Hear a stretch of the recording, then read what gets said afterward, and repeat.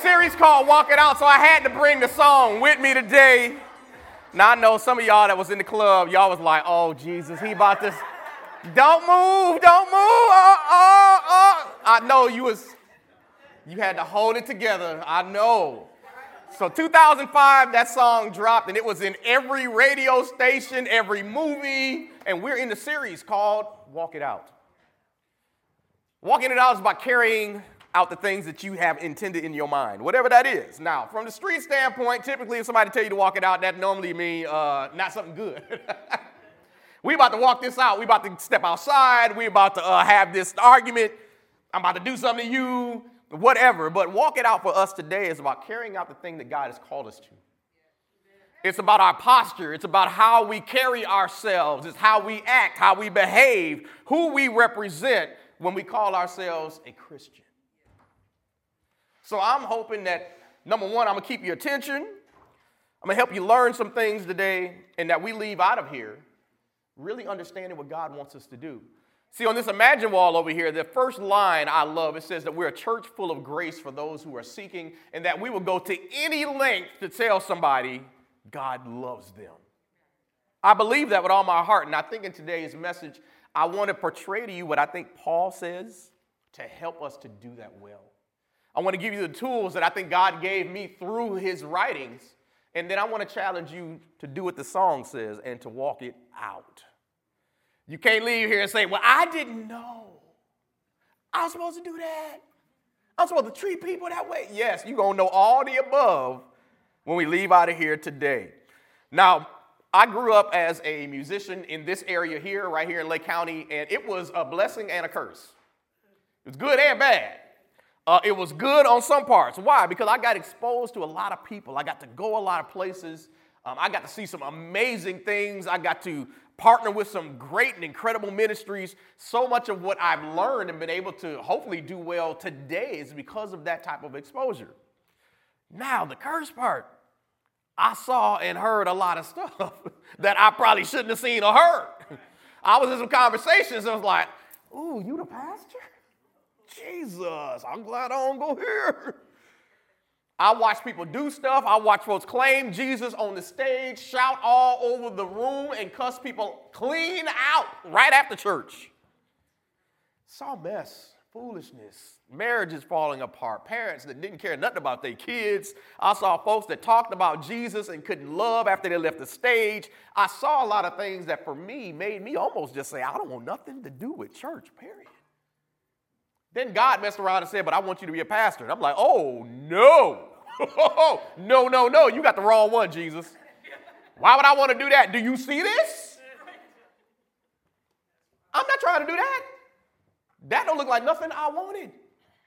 So it was this crazy dichotomy of, yeah, I saw some good things, but I also saw some crazy stuff. And when I was, fast forward all these years, the conversation to return the journey comes up. You all look, I've been a part of church for so long, literally since childhood. Anybody ever been to places where it just seemed like folks was making it hard to get to know Jesus? Like, I want to know Jesus. Why are you making it difficult? I wanted to be here before I met you. I really wanted to pray. I really did. And then you made me mad because you did stupid stuff. I struggled with that. And then the opportunity to come to Journey came up, and they didn't have to sell me very much because Journey's mission statement, whether you realize it or not, very simple. Making it easy to find and experience God. Oh, yes, God. You going to make it easy? You want to make it so that people actually want to come. We're not going to make it difficult for people that want to get to know Jesus. Because here's the thing. Is living for him always easy? No. But finding him and experiencing him shouldn't be difficult. Anytime I'm in the house of God, it should be easy for me to find and experience him because you're here. Anytime I meet you at the grocery store, I should be easily finding and experiencing God because you're supposed to have him in you. But when we don't carry him properly, when we don't live out his commandments, when we don't love the way that he loved, we can make it really hard for people to find God.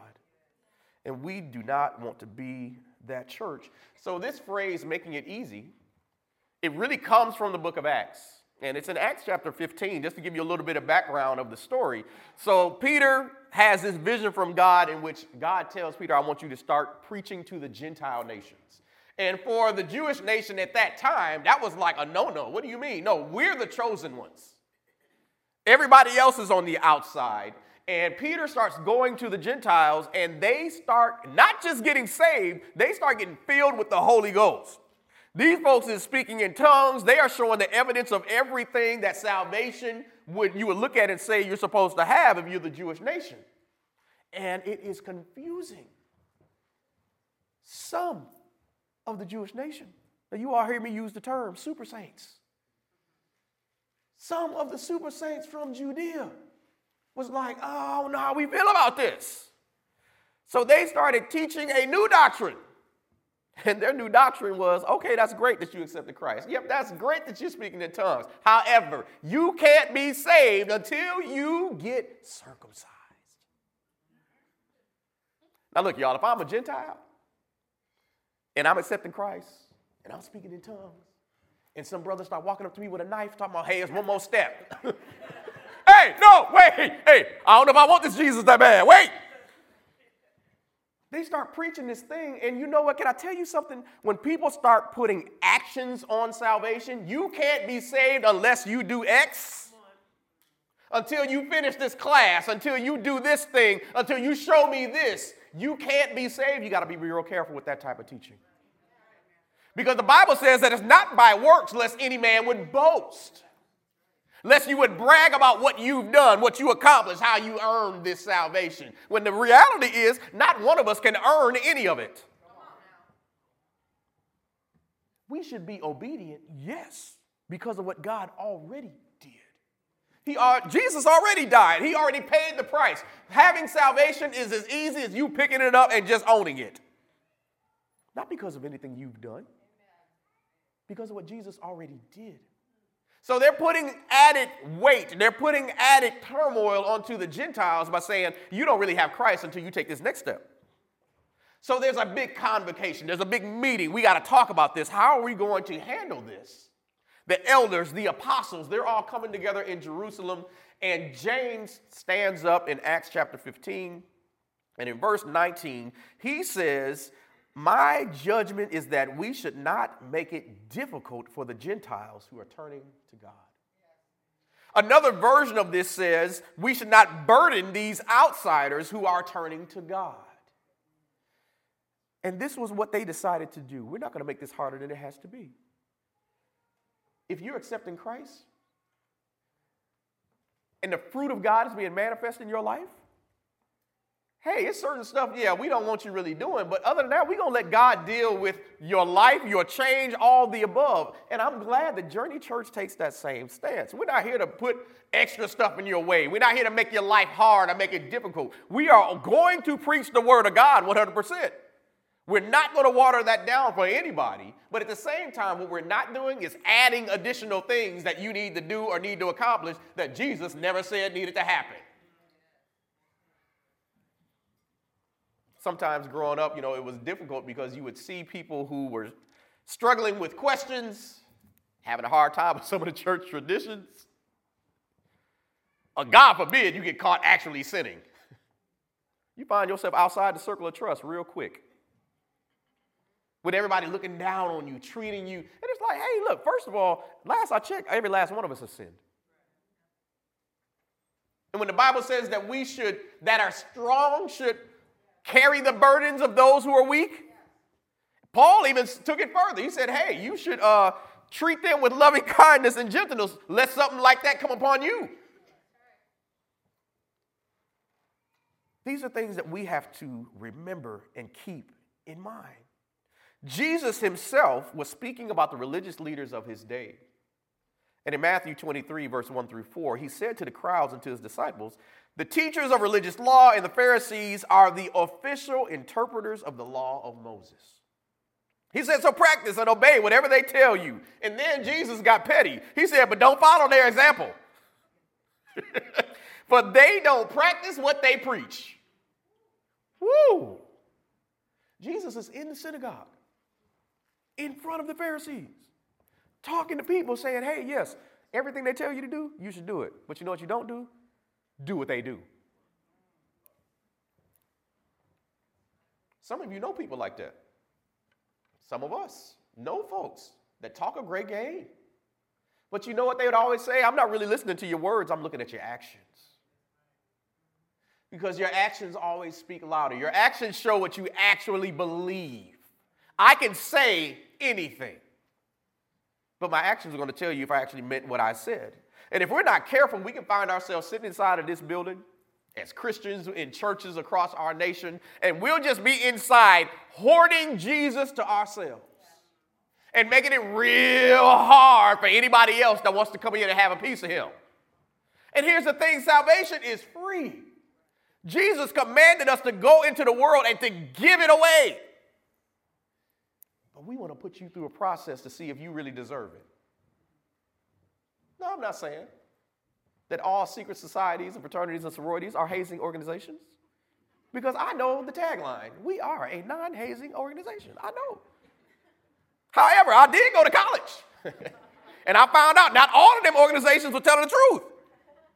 And you would meet people and you'd be like, why y'all do this crazy stuff to people? And you know one of the craziest answers you would get, well, that's what I had to go through. Wait! That don't mean you got to do it to everybody else. Well, if I had to go through it, it had to prove that I did. No, we're not treating the church like a secret organization. You don't have to prove your way in. Because if we did, none of us would be here. No, this is an open door. This is free for everybody. Whosoever will come to God. He wants you, and he's not trying to make it hard for you to have him. It reminds me, anybody, I know it's Christmas season coming up after we finally get past Thanksgiving, and all my folks down here that love Christmas and been listening to the song for 6 months can finally celebrate Christmas the right way. Anybody here seen Home Alone, the first one? About 1,000 times. Now, I don't know how they left that boy 2 more times in the movies, but the first one was the best one. And Kevin was left home by himself. And them thieves at the end was trying to get in, and Kevin said, I got something for y'all. I got a clip of Home Alone. I'm going to show you, but here's what I want you to do. I want you to imagine with me for a moment that Kevin is not a child. Kevin is Christians inside the church. And the folks trying to get in are the people that Jesus has drawn to the body of Christ. Y'all do that for me. Just imagine that for just a second. Let's go ahead and play that clip.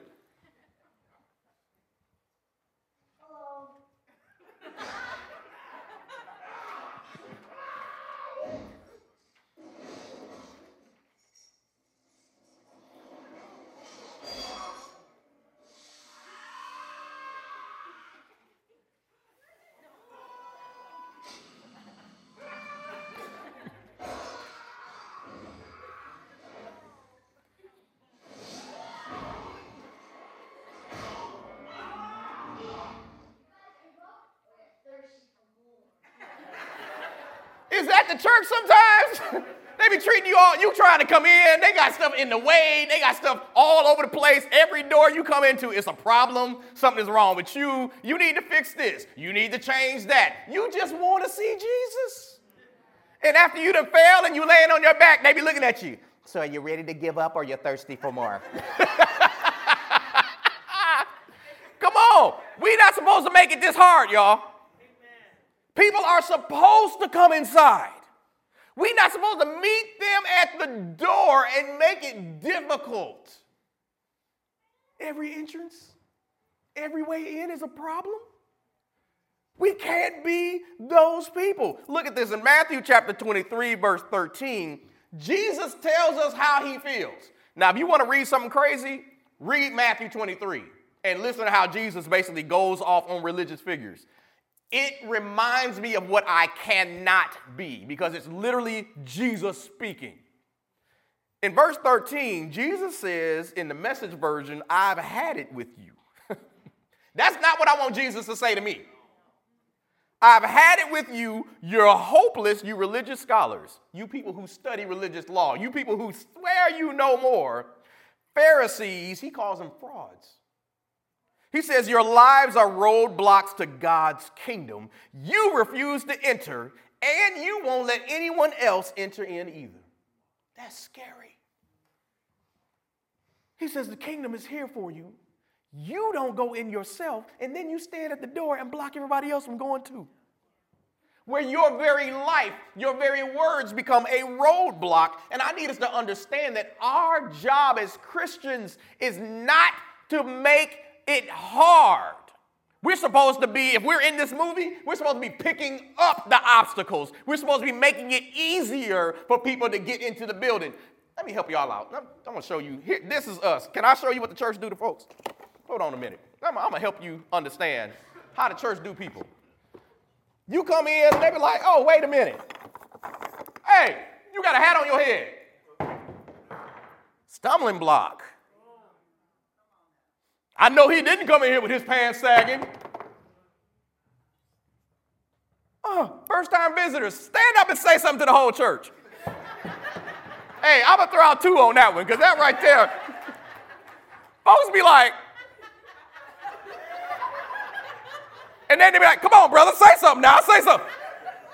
I'm never coming back. Stumbling block. You come in and you go to certain churches, they be like, women can't wear pants here. No, you're not welcome. Hey, if you're a lady and it's a funeral, you have to speak at that thing over there. Sorry. Stumbling blocks. We look at folks. No. You don't have enough faith or you wouldn't be sick like that.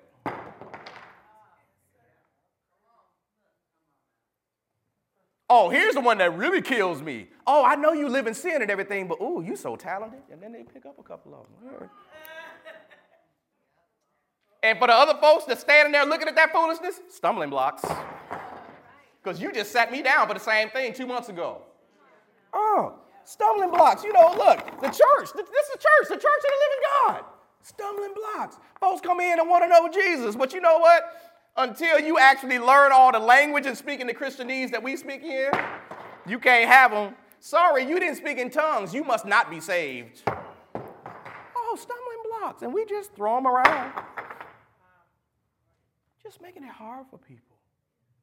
Folks who want to know who Jesus is, people who desire to know what the love of God feels like. And when they come in the door and the first thing you say is, that T-shirt you got on is too short, that dress you got on, baby, look, put this little shawl on. They're not coming back. So then as a church, here's what we do. We walk around, everybody, come on, Jesus loves you. Jesus wants you, yes. Come to Jesus. Will there be one? Will there be one? Come on up here. Well, yeah, we're going to make it a little difficult. Just step over that. But come on, everybody. Everybody loves Jesus. Jesus wants you. And we just become the church that has made it real hard. Because no matter who you are, we got something for you. No matter what you go through, no matter what it looks like. You having problems in your marriage? Oh, you can't serve here. Oh, but the pastor just got divorced 6 months ago, and he's still preaching? Oh, stumbling block. I grew up watching this foolishness. I grew up watching it. Y'all, look, my pastor got divorced. My minister of music got divorced. My youth pastor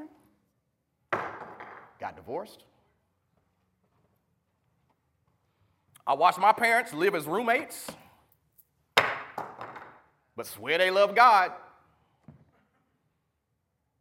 I watched foolishness happen.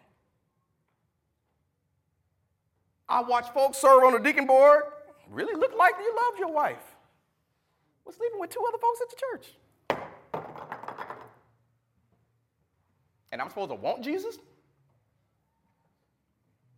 You're not living in a way that makes this easy for me to find and experience God. You're making it easy for me to want to find my way out of this building. Why would I want to experience something that you don't even show yourself? Oh, but God is love. He's a good, good father. Yeah, but you ain't.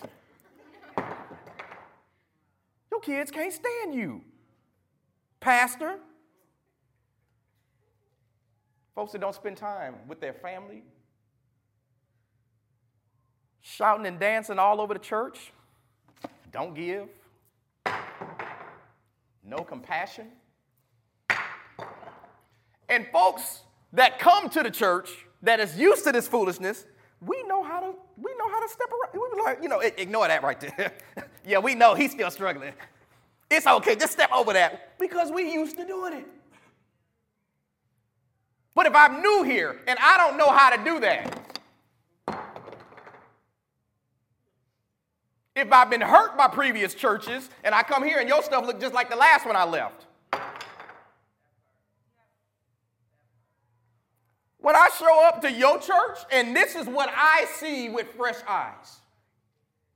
You sitting right there in the middle of all this foolishness because of you, this is normal. Why would I want that? This makes it hard. This makes it difficult. Because your life should match up to what your calling is. I should be able to see. If you say this is a house of love, I should be able to see it. Not a phony and fake love. Not something that looks good as long as the lights are on and somebody taking a picture. This is what we do as churches right now. We just walk around with making it hard. We can't be that church. Here's what the Bible says about making things difficult. In 2 Corinthians chapter 6, verse 3, this is Paul speaking.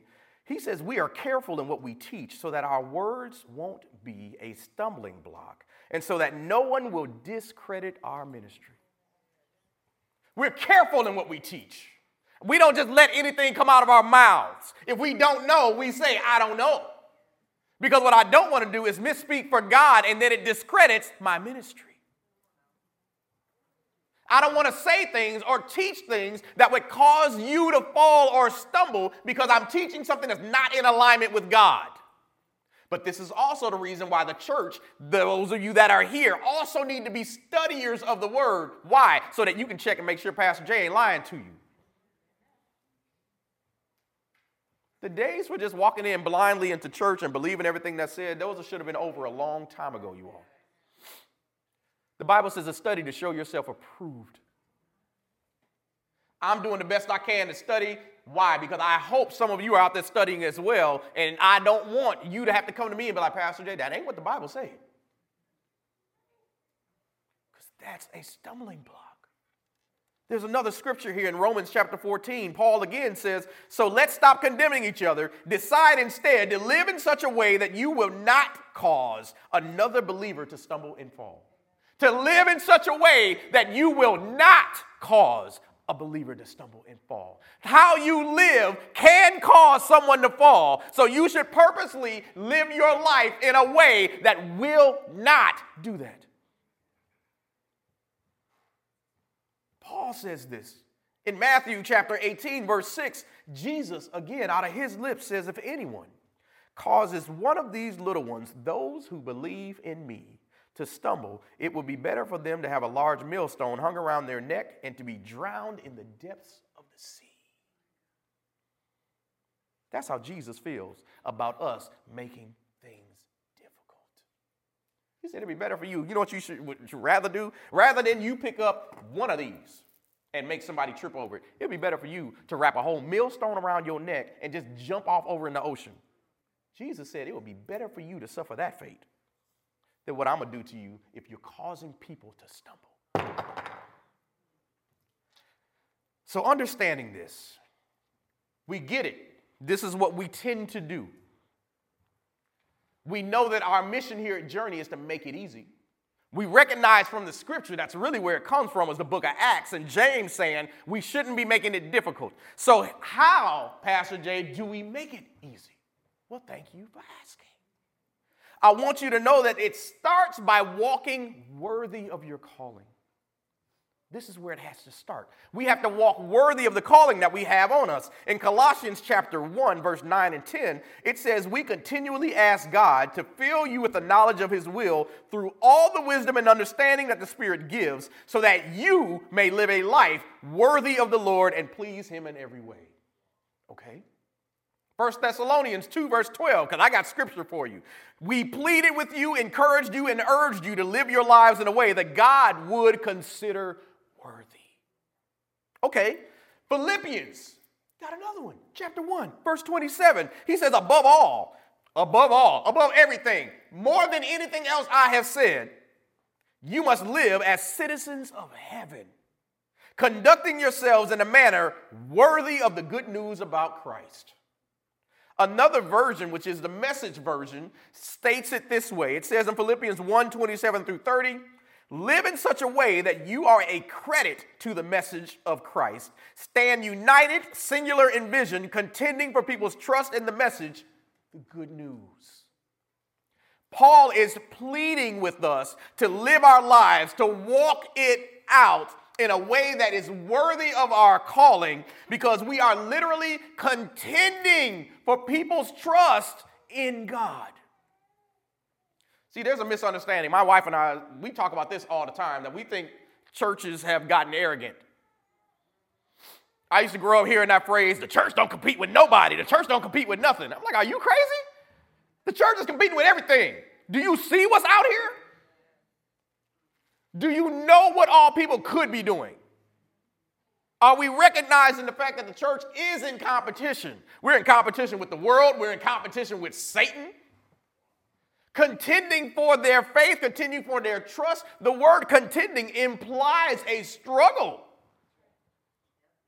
It implies there's a fight happening. There's a rivalry. A rivalry means nothing. Y'all look, we the Packers and the Bears ain't had a rivalry in a long time. You got to win sometimes for there to be a rivalry. Oh, it's a showdown. No, it's not. It's a beatdown. That's different. No. So if we're talking about contending for people's trust in God's word, that implies there's a battle going on in which the other side can win. So how can we stand here as a church? Oh, we don't compete against nothing. Are you serious? So now you're not going to innovate. Now you're not going to move things forward. Now you think what you've been doing for the last 50 years is good enough for the next 50. Are you crazy? Things have changed. And you know who's changing with it? Everybody else. The church can't be Sears. The church can't be JCPenney. Amazon came out and they were like, oh, we good. We're going to keep sending these magazines out. Okay. You can do your little mail order and we'll get it to you within the next 2 to 3 weeks. Okay, Amazon was like, order it this morning, we'll have it to you tonight. You better recognize that you're in competition. And if you can't compete against what you're competing against, you will go out of business. The church is competing for souls. And Satan is not playing games. He is on his job, as my grandfather said, 24/7. But we've gotten arrogant and lazy, and that's a bad combination. Now, if you arrogant, but you good, or if you lazy, but at least you nice,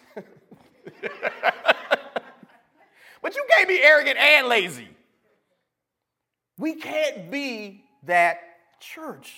So Paul is pleading with us to live this life worthy of our calling, and here's the text that I really want to focus on today. It's in Ephesians chapter 4. Verse 1 through 4, and it says, therefore I, a prisoner for serving the Lord, beg you to lead a life worthy of your calling, for you have been called by God. That's a big thing right there. You have been called by not Pastor Jay, God.